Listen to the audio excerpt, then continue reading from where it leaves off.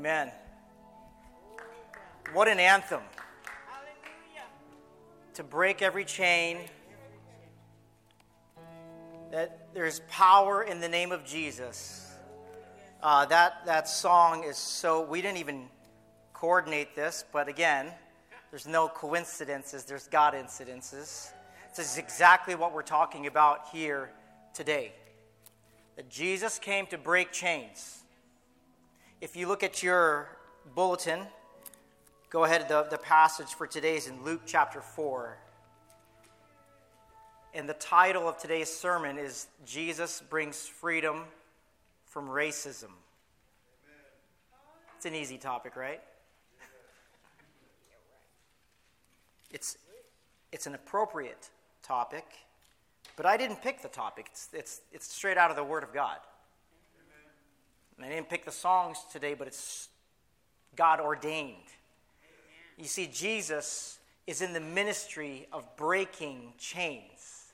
It's what he came to do. And racism is just one of those things that's really not the problem. You see, it's a symptom of the problem, and it's just another chain that Jesus comes to break. So I don't come here alone today. I come with my family. My family are these beautiful people right here and spread out. My son's probably underneath the pews there. There he is. He popped up.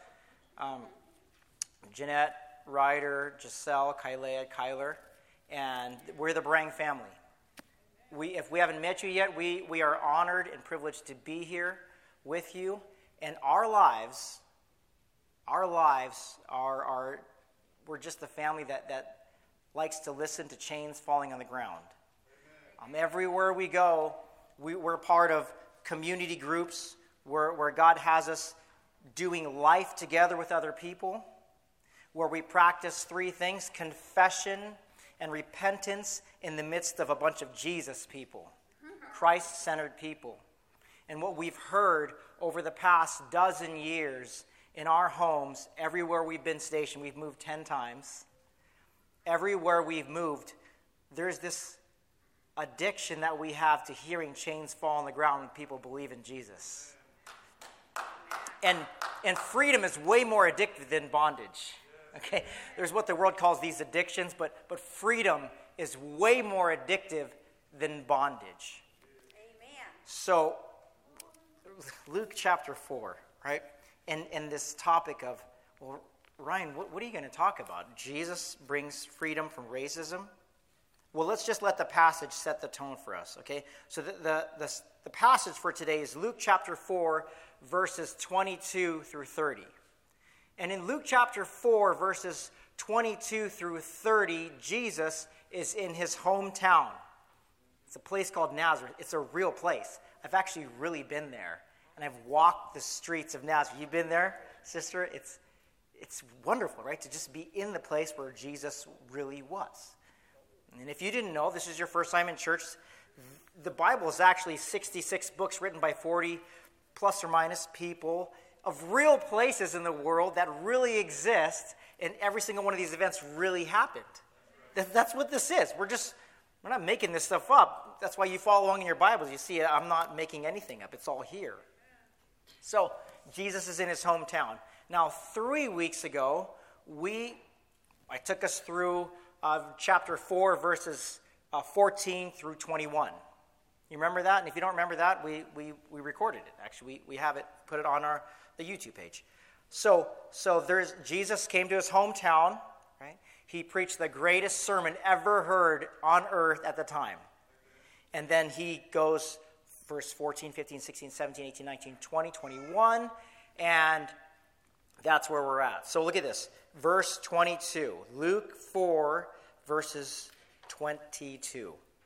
It says, they were all speaking well of him. Who's him? Jesus. And they were amazed by the gracious words that came from his mouth.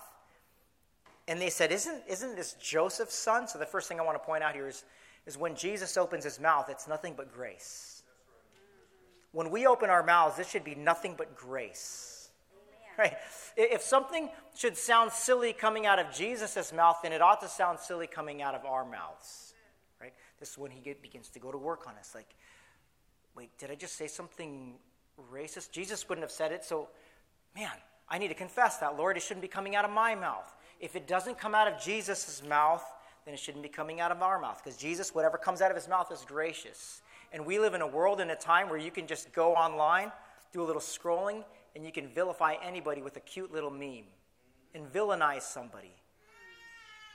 And it doesn't matter if it's true or not. You're like, well, this person was lying. Look at this. We can make fun of them. If it would sound silly coming out of Jesus' mouth, it should sound silly coming out of our mouths. Jesus doesn't meme. Okay? he doesn't do that.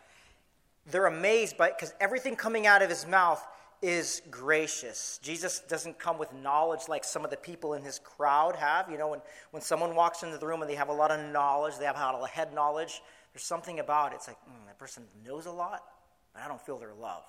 Jesus is the opposite. He comes in with love. He comes in with grace. And they say, isn't this Joseph's son? And they're saying that because they knew him from when he was a little kid. They knew his little brother, James. Remember James? Wrote some of the scriptures. They knew his sister or two. I don't know how many sisters he had, but he did. They knew, isn't that little guy that was helping Joseph out? The carpenter. Yeah, the carpenter. They lived on this street. And his mom is Mary. Yeah, really nice lady. Isn't this him? Verse 23. And then Jesus shifts the tone here, right? He's shifting gears. And then he said to them, verse 23, there's no doubt you will quote this proverb to me, doctor, heal yourself. What we've heard that took place in Capernaum, do here in your hometown also. Now, Jesus is God. Don't make no mistake about it. Just read the scriptures. The things he does, only God can do. Like right now, he just read people's minds. Did you catch that? Like he's here, and he says to them, and he's sitting down, because that's what rabbis did when they taught. They sat down. He goes, no doubt you're going to quote this to me. And someone in the crowd is thinking, oh my gosh, I was just thinking that. But Jesus is God. He could read people's minds, and he says, I know where this is going to go. This is the greatest sermon ever. But you're going to automatically start to doubt and say to me, you call yourself a doctor, well, heal yourself. Whatever you did in Capernaum, do here also. You see, back then, doctors sort of have a credibility today because of their name. It says MD on it, or DO, or whatever, any kind of PhDs and all kinds of doctors. So you see that on a business card, and you go, I trust this person. Back then, you'd have no credibility unless you actually did something, and people had to see it. Right? I'm a doctor. I'm going to heal you. No, you're not touching it. Who have you healed before? Do something right now and prove that you are who you said you are. Because back then, if a quack doctor, some wacko is just practicing, which that's what doctors do, right? They practice. That's kind of weird. But they practice on people. They want to see him do something. And they've heard rumors about him because right here it says, why don't you do what you did in Capernaum? Well, if you back up in the Gospel of John, Jesus did 2 miracles before this.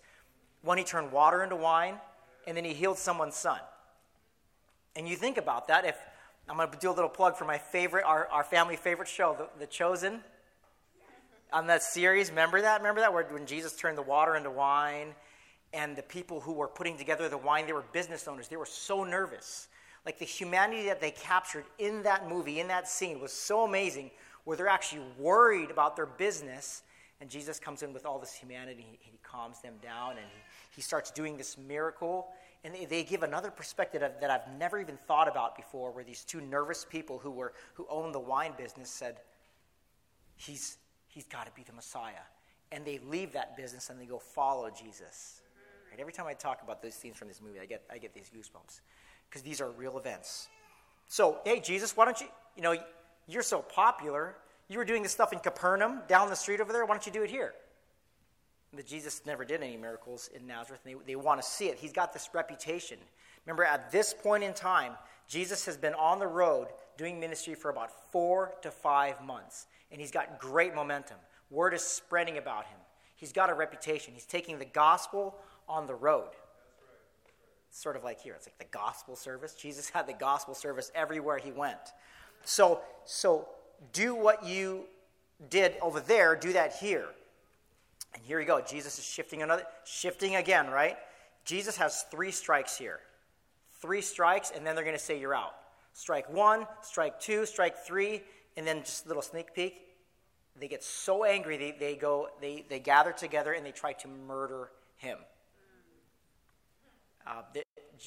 Jesus is the object of bigotry. Jesus is the object of rejection. Jesus is the object of racism, pride, and prejudice. He's from a town called Nazareth where people go, that's the ghetto. Does anything good come out of Nazareth? Like, you came from what town? You can't have anything good to share.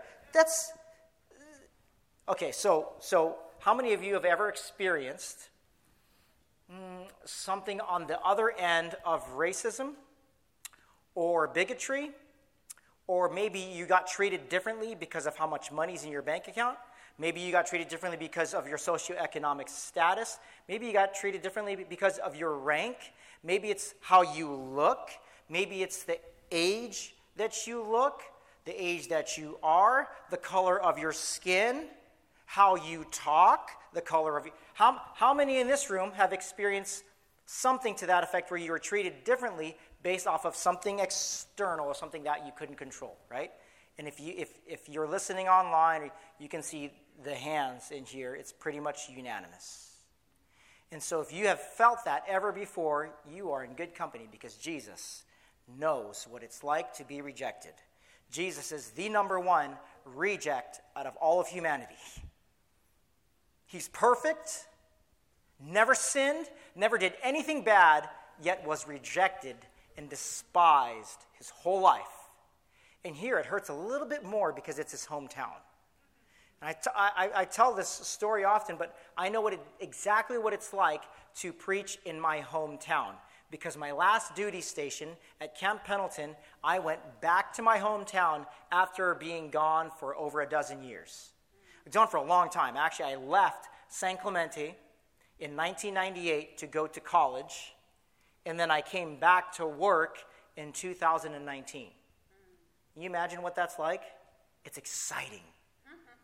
And I went back to my old high school, my old wrestling coaches, my old teachers. We joined a church that there was a lot of people who knew me as a little kid, right? And then they knew me as an adult, right? And they go, Ryan, you do what now? You're a pastor? You're in the Navy? Look, we want to hear you preach.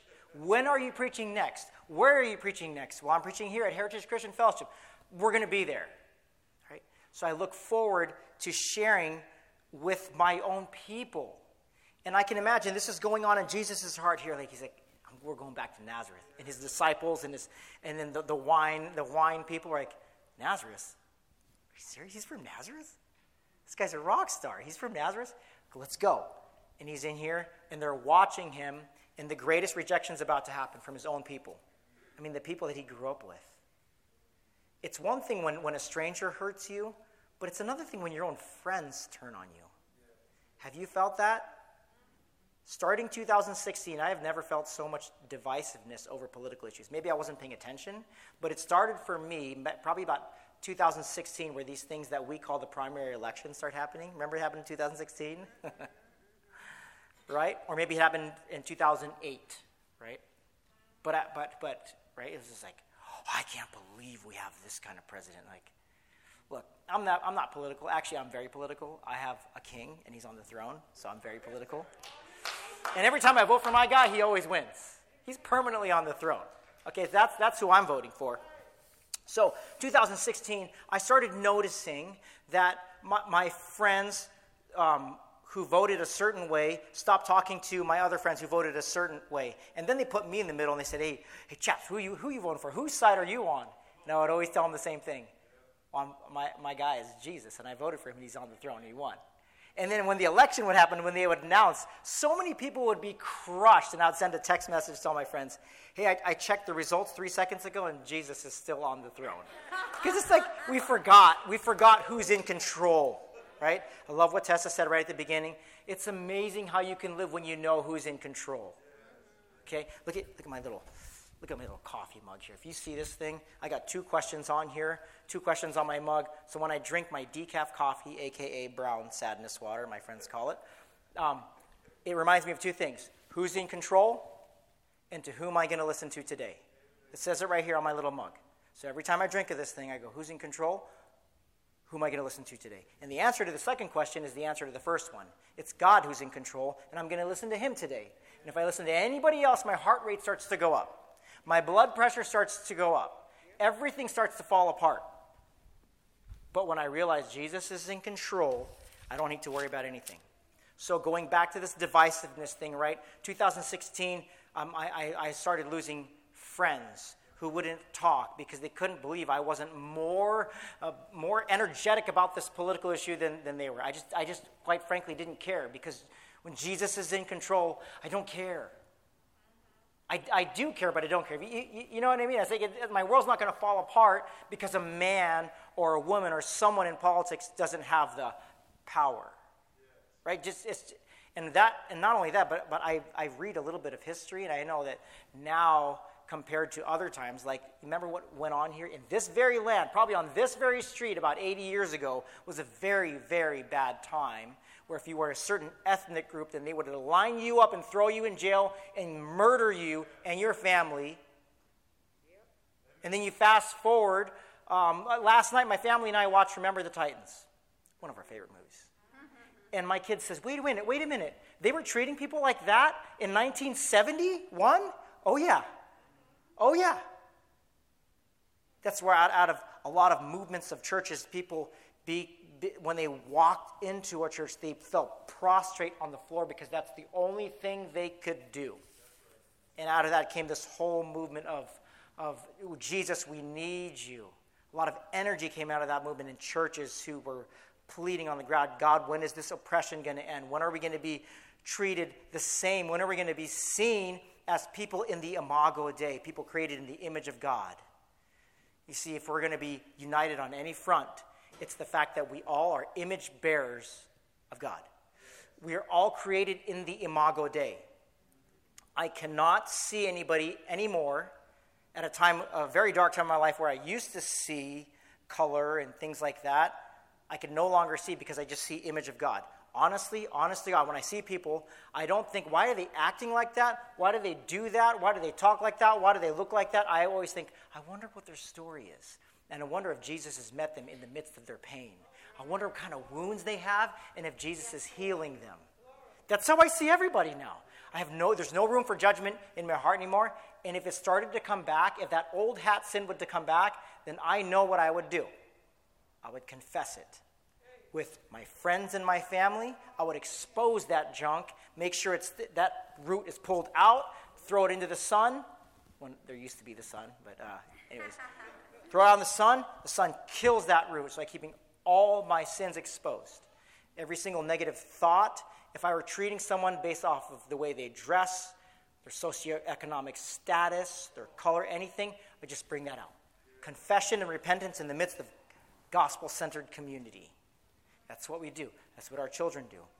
Elementary school, high school, that's a brutal time because kids are experimenting. They're seeing things online, and they're saying mean things, right? Who's in elementary school here, in junior high and high school, right? Kids say some really mean things. Oh, yeah. That's why we need Jesus. That's why we need each other. Amen. Everybody in here, you just have to live about 5 years, and you'll start to experience people's sinful behavior and their sinful reactions, and it hurts. And then Jesus comes in and says, I'm the healer. You're okay. You got some wounds? I'm the healer. I'm bringing healing in my name.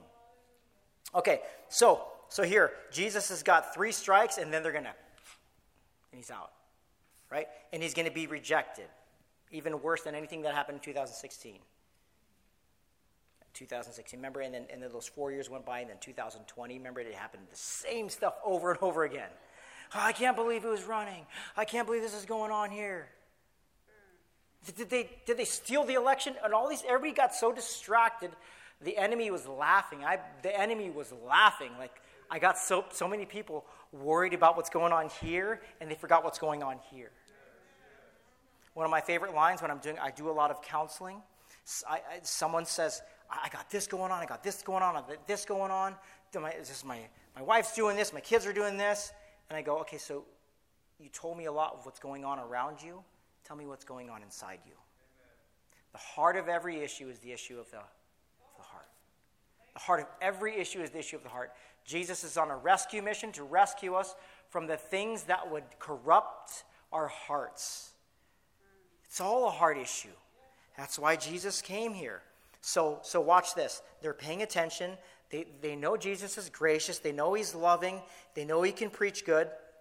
And he goes, you're going to reject me. Verse 24, he said, I tell you that no prophet is accepted in his hometown. He's teeing it up. Okay? So watch this. Strike one happened if you back up to verse 18 when he stops reading Isaiah 61. Jesus is reading Isaiah 61, okay? So watch this. Let me just read for you Isaiah 61 and tell you why this group is so mad. So Jesus, in Isaiah 61, it's probably my favorite passage in all of the Old Testament because it shows the Messiah's mission statement. And when Jesus is quoting Isaiah 61, he's saying, I am that Messiah. I'm the Messiah. And in this mission statement, there are 5 things that the Messiah will do. And watch this. 1, okay? Jesus comes and he says, the Spirit of the Lord is on me because the Lord has anointed me to, 1, bring good news to the poor. Right? That has everything to do with freedom. Bringing the gospel to people who are poor in spirit. Physically poor, spiritually poor, Jesus comes to preach the gospel. That's about freedom. 2, he has sent me to heal the brokenhearted. That's all of us. That's all of us. Another one, to proclaim liberty to the captives, freedom to those in bondage. That's all of us. You name your bondage. It might be this, it might be that, but everybody's got bondage. Everybody's got chains, and those chains need to fall off. Jesus came to proclaim freedom to the prisoners, to proclaim the year of the Lord's favor. And Jesus stops reading there. In ancient synagogues, they're supposed to read about 3 verses minimal. Jesus reads 2.2 verses. And the people here are so smart, they would have known. They would have said to themselves, because Jews love this passage. Ancient Jews love this passage because it talks about them being liberated. So watch this. The smart people in the crowd go, oh, I can't wait for this next part. Watch this. You know when you hear a good sermon, you start going like this, like, watch, the next part's really good. They think he's about to read the part that says, you look at verse 2 here, Isaiah 61:2. Not only to proclaim the year of the Lord's favor, which is the year of Jubilee, a year of complete forgiveness, where everybody forgave everybody. It was amazing. If you had a slave, you cut your slaves free. If you owned land, you gave it back. If you had any debts, you just canceled them all. That's an amazing year. Imagine 1 year of that. Like if 2022 would be a year of Jubilee, a year of forgiveness, there would be no more war. There would be no more hatred. There would be nothing. But so Jesus reads that, and the next verse that he's supposed to read is, and the day of God's vengeance. But he doesn't read that. He denies them that. And the people in the crowd are thinking, wait, keep reading. We want to hear the part where God comes and he has vengeance on all of our enemies. When Jesus is preaching this, there are Roman guards outside riding their little horses around and patrolling the streets and abusing Jews. There are people that they're recruiting called tax collectors. Matthew is a tax collector, who they would hire these Jews to steal money from Jews. So they were total traitors. It's like being in the military and selling our secrets to another country. And that might make your heart boil, right? That's exactly what the Jews were feeling with tax collectors. Like, you're a U.S. Military person, and you sold our secrets to that country, right? What happens in the U.S. if you do that? Go to jail. You get free room and boarding at Leavenworth. Yes. Yes, you go to jail. So every Jew is thinking, all these tax collectors should be in prison. But who does Jesus recruit in his posse? A criminal. It would be like today Jesus recruiting someone from, I don't know, Al-Qaeda. And like, no, this is the church. Why would you have one of those? He has a criminal background. He's a registered, you name it. And Jesus doesn't play it like that. So they're like, we keep reading Jesus. And it says here, to comfort all who mourn, to provide those who mourn in Zion, to give them a crown of beauty instead of ashes, festive oil instead of mourning, and splendid clothes instead of despair. See, Jesus is supposed to read all of Isaiah 61, but he's not supposed to because that's for another time. So he stops reading, and right away, the smart people in the crowd go like, he stopped reading. I can't believe he stopped reading. We want to hear the part where Jesus or the Messiah is going to come and set us free from all these Roman oppressors. Nobody likes to be oppressed. Remember the Titans, 1971?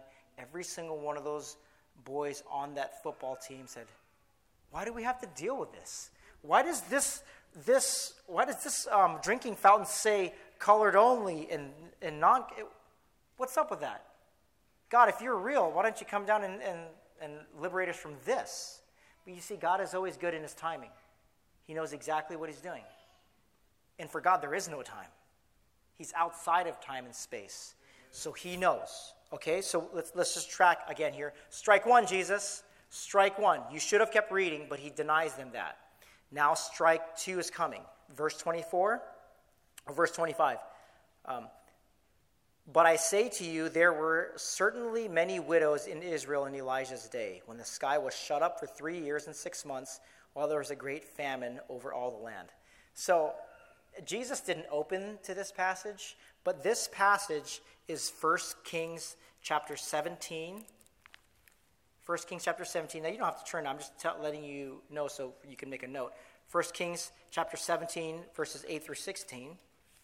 And he shifts, right? Because Jesus has the entire Bible memorized. So he's in Isaiah 61. Then all of a sudden, boom. He throws in a little 1 Kings out of nowhere. And in this passage, Jesus summarizes this whole 1 Kings passage like this. There were certainly many widows in Israel. A lot of widows in Israel in Elijah's day, when the sky was shut up for 3 years and 6 months, while there was a great famine over all the land. But, verse 26, Elijah was not sent to any of them except a widow in Zarephath in Sidon. So right then and there, they're like, why is Jesus telling us about this story, because they all have it memorized too, where the prophet Elijah, who's the man, right? He ignores all the Jews, this certain ethnic group called the Jews, the favored people, and he goes to a non-Jew in this region called Zarephath and Sidon. Okay, that's strike two. But they're not saying anything yet, but they're getting angry. One, he denied them Isaiah 61, the rest. Second, he throws at them 1 Kings 17, and they're starting to get angry. And now watch this. Strike three is verse 27. And in the prophet Elijah's time, there were many in Israel who had leprosy, which was a very bad deal. I mean, if you knew someone with leprosy, you just want to guess like, no, I'm not talking to that person, right? Yet none of them was cleansed except Naaman the leper. So you have Jesus reading Isaiah 61, and then he goes, surprise, 1 Kings 17, and then he throws in 2 Kings chapter 5, verses 1 through 27. Two random stories, right? It's not random to Jesus. He knows exactly what he's doing. He goes, this is a triple whammy. Not only is this person in Elisha's time a man with leprosy, right? Like one of the most despised, nastiest things. Nobody wanted to go near them. But none of them, because Jesus is mentioning a disease that's rampant in Israel. A lot of Jews have this thing called leprosy. And then Elisha, the prophet, goes to Naaman the Syrian, and he ignores all the Jews who have this leprosy, and this prophet only heals Naaman the Syrian. Okay? Watch what happens. Verse 28. When they heard this, strike three, Jesus, everyone in the synagogue was enraged. They were enraged. They got up, they drove him out of the town and brought him to the edge of the hill that their town was built on, intending to hurl him over the cliff. What would cause someone so much anger that they would try to murder somebody? Okay? Racism. These people, they heard something that was so offensive, they chose to be offended, like, Well, he just told us 2 stories where God went outside of our own ethnic group and healed someone else. See, racism doesn't make any sense. Because in order to be racist or prideful or a bigot or have ethnic superiority complex, I would have to first believe a lie that I'm better than someone else. I would have to discount the truth that we're created in the Imago Dei. If you want to make it really simple, I would have to ignore the truth that we all came from Adam and Eve. How do you get around that? How do you get around that? It's when I started thinking about, wait a minute, did we all come from 2 people? Yes, it says right here, Genesis 1:1, and Genesis in 3. Then how do you get around that? Aren't we brothers and sisters with just different levels of melatonin in our skin or whatever it's called? I don't even know what it's called, right? I don't identify as a brown guy. That doesn't make any sense to me. I don't know what white means. I don't know what black means. I don't know what that means. Still, to this day, I've looked it up in the dictionary. I don't know what that means. Is that referring to a pigment? Is that referring to a mentality? Or when we talk about each other in color, are we talking about a mindset? What is it? I love what Brother Harvey said the other day. He goes, this is not an ethnic service. This is not a denominational service. This is the gospel service. Amen. That's what it is. We preach the good news. The good news is we can be free from seeing people in a shallow way, in an earthly way, and I can see people in the Imago Dei. If I can see people the way God sees them, I see them clearly and I see me clearly. If I do not see people how God sees them, I'm only going to see worldly things. I'm going to be divisive. I'm going to be angry and full of murder. The people's problem here is they're first deceived. They have this ethnic superiority for whatever reason. My people are better than those people, so why did God heal those people instead of me? They wanted preferential treatment. You see, that's rooted in lies. I have to discount so many truths in order to arrive at racism, bigotry, ethnic superiority complexes. I have to discount so many things before I actually get there. So I'll say this, how I started off. Racism is actually not the problem. It's a symptom of the problem. You see, bigotry, the way treating someone based off of what they look like or their education or whatever, is not the problem. It's a symptom of the problem. You see, ethnic superiority complex is not the problem. It's a symptom of the problem. If we back it up, the problem is, first of all, deception. I believed a lie. And when the enemy gives us lies, he will give you 99.99% truth and a little bit of lie. You know, for the little kids in here, you know who's going to give you drugs? Or something bad? Or look at this on your phone? It's not going to be the person in the trench coat with no teeth like, you want some drugs? That's easy. You know how to stay away from that person, right? It's dangerous. It's going to be your friends. Pay attention. It's going to be your neighbor. It's going to be the little kid next door. Like, hey, look at this. Look at this. Look at that. You got to stay vigilant because it's going to look all good. We are deceived when it's 99% good and 0.0001% poison. That's how they get you. That's how the enemy will get you. He's not dumb. He's going to give you truth. It's going to look good. It's going to taste good. It's going to smell good. It's going to look really fun. And then he's going to get you, hook, line, and sinker. We have to stay in community. We have to speak truth into each other's lives. We have to say, hey, bro, don't go there. Don't go that way. It's bad. Why? My kids ask me that all the time. Why can't I have this app on my phone? Because I know. I know where that goes. Okay? Why can't we watch this movie? It's just NC-17 or rated or whatever. Because we know. We know. You have to trust us. We know. We care about you. God loves us more than we would ever love ourselves. He has all these things in here because he loves us. He puts parameters and your parents love you so much, they don't let you cross the street. I used to get mad at my dad so much because he wouldn't let me cross the street. My brother's 6 years older than me or 5 years older.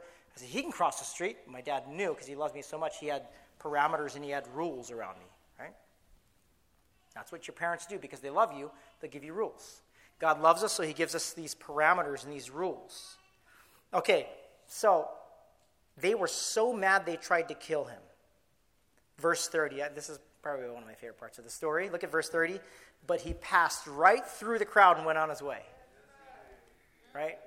I always think like, grab him. And he's just like, and he's just doing like the Matrix maneuvers, right? And then he just walks on his way. Because when it's not your time to die, you will never die. You will never die. You can get sick, but you won't die. You can get run over by a car, and if it's not your time, you're not going to die. In 2020, I was deploying to the Middle East, and I got in a plane crash. My plane went down. We totaled the plane. There was like 234 of us on the plane. It wasn't our time to die. We did not die. And my back's pretty jacked up. Probably going to get some disability out of that, but it wasn't my time to die. Now, if it is my time to die, I'm going to die. And that you or nobody else, no doctor in the world can save me. It's appointed, Hebrews 12:9, it's appointed for man to die once and after that to face judgment. It's not Jesus' time to die, so he's not going to die. What did 2021 and 2022 do to us that Christians actually started fearing getting sick? We're not supposed to do that, everybody. We're not supposed to fear getting sick. We're not supposed to fear dying. Actually, to live is Christ and to die is gain. We should actually look forward to being absent from the body and face to the Lord, but enjoying that he has us here, and now. So look at Jesus, right? It's not his time to die. If I look at the theme of this in closing, the theme of this whole chapter here is freedom. How do I know this? Jesus stands up when he preaches. He goes, yes, I've come to proclaim the good news to the poor. That's about freedom. I've came to provide freedom for the captives. That's about freedom. I've come to give sight to the blind. That's about freedom. I have come to heal the oppressed. That's about brokenhearted people, and that's about their freedom. Do you see a theme in Jesus' mission in his life? Freedom, freedom, freedom, and freedom. This whole thing is about freedom. This whole thing is about chains falling off. And then he knows that their main issue is ethnic superiority. That's why he goes right into it. He goes, I come for freedom, for blindness, so you can have sight. I come so that you can, if you're hurt, you can be healed. And by the way, you know, God loves these other people. And inside them came this evil, deception-based racism. And they go, no, God loves us better than you. And Jesus says, I came so you can be free from that. Today, the problem still exists because sin still exists. And there's all kinds of things and gospels that have come out, ever since I was in college, I've been aware of racial reconciliation sermons. I've been hearing them for a long time. And I've been hearing, in 2001 when the towers were struck and there were billboards all over Orange County that it was like this unity theme and everybody was holding hands. But it was unity apart from Jesus Christ, which is evil. There's racial reconciliation, but apart from Jesus Christ, it's a dead end. You see, there's racial reconciliation, but apart from Jesus Christ, it's just this bottomless pit. There's no end to it. And then how do you know if you've succeeded in racial reconciliation? See, it has to end at the gospel and people unifying over the fact that we're created in the image of God and we come together. I think we are different ethnicities just as another venue to express love. I think God would be like, it'd be really cool is if this person had this much level of melanoma in his skin, this person, and then it just created another opportunity to love. Jesus loves opportunities for us to love. Amen. So, the heart of every issue is the issue of the heart.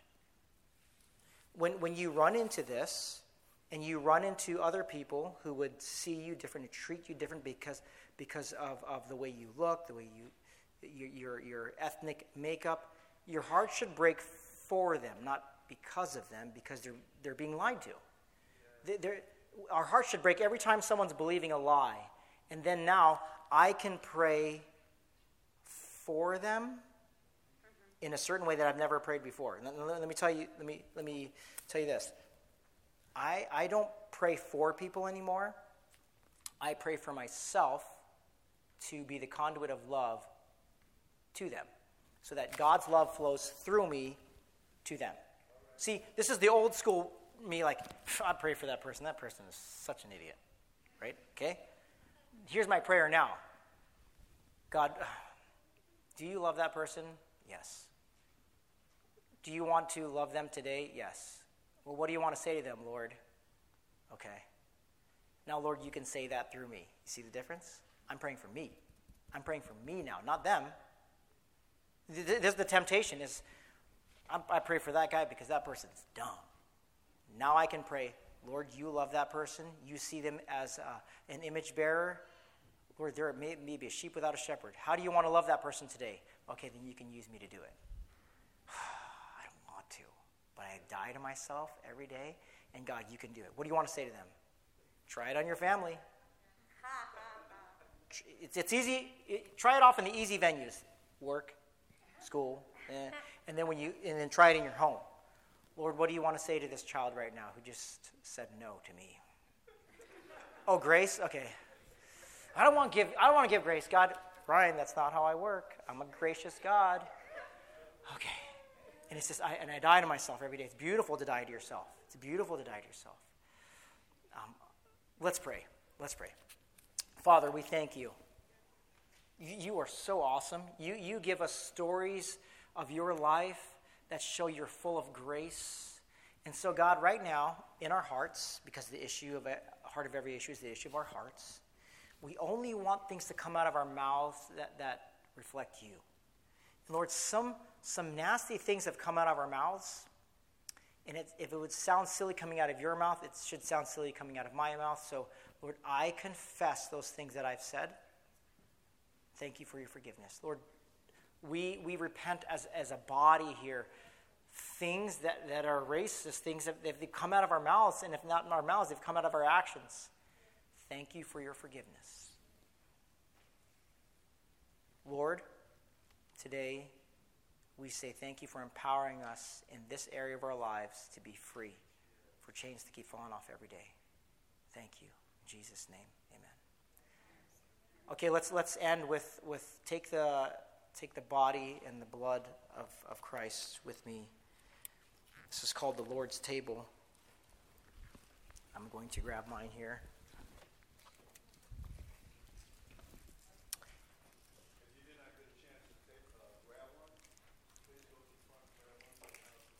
Yes. If you ever wondered where we get the passage, well, one of the passages in 1 Corinthians 11, 23 through 26.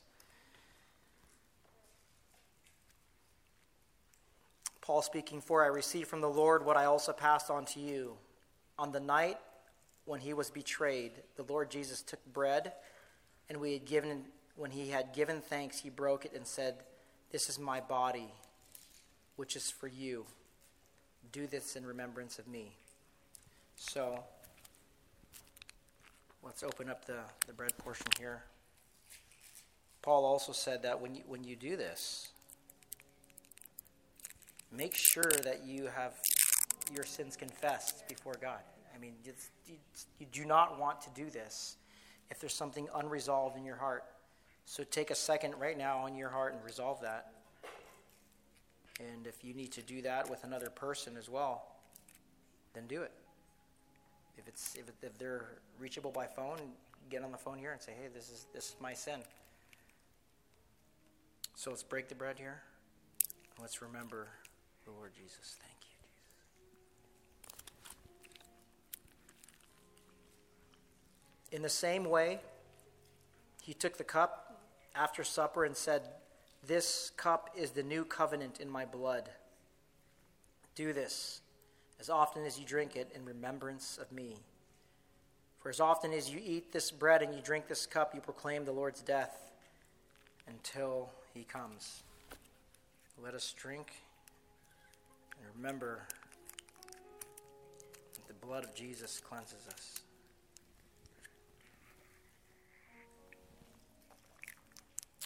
Lord Jesus, thank you for your body and your blood shed on the cross. that there's power in what you've done. Lord, the gospel is the good news that you've set us free. You've set us free from ourselves. You've set us free from evil mindsets. You've set us free from deception that would lead us to the silliest of actions and words. Thank you for your forgiveness and your grace and your mercy. Lord, we now choose to be that conduit of grace and mercy and peace to others, that they may see our works and praise the Father in heaven. Amen.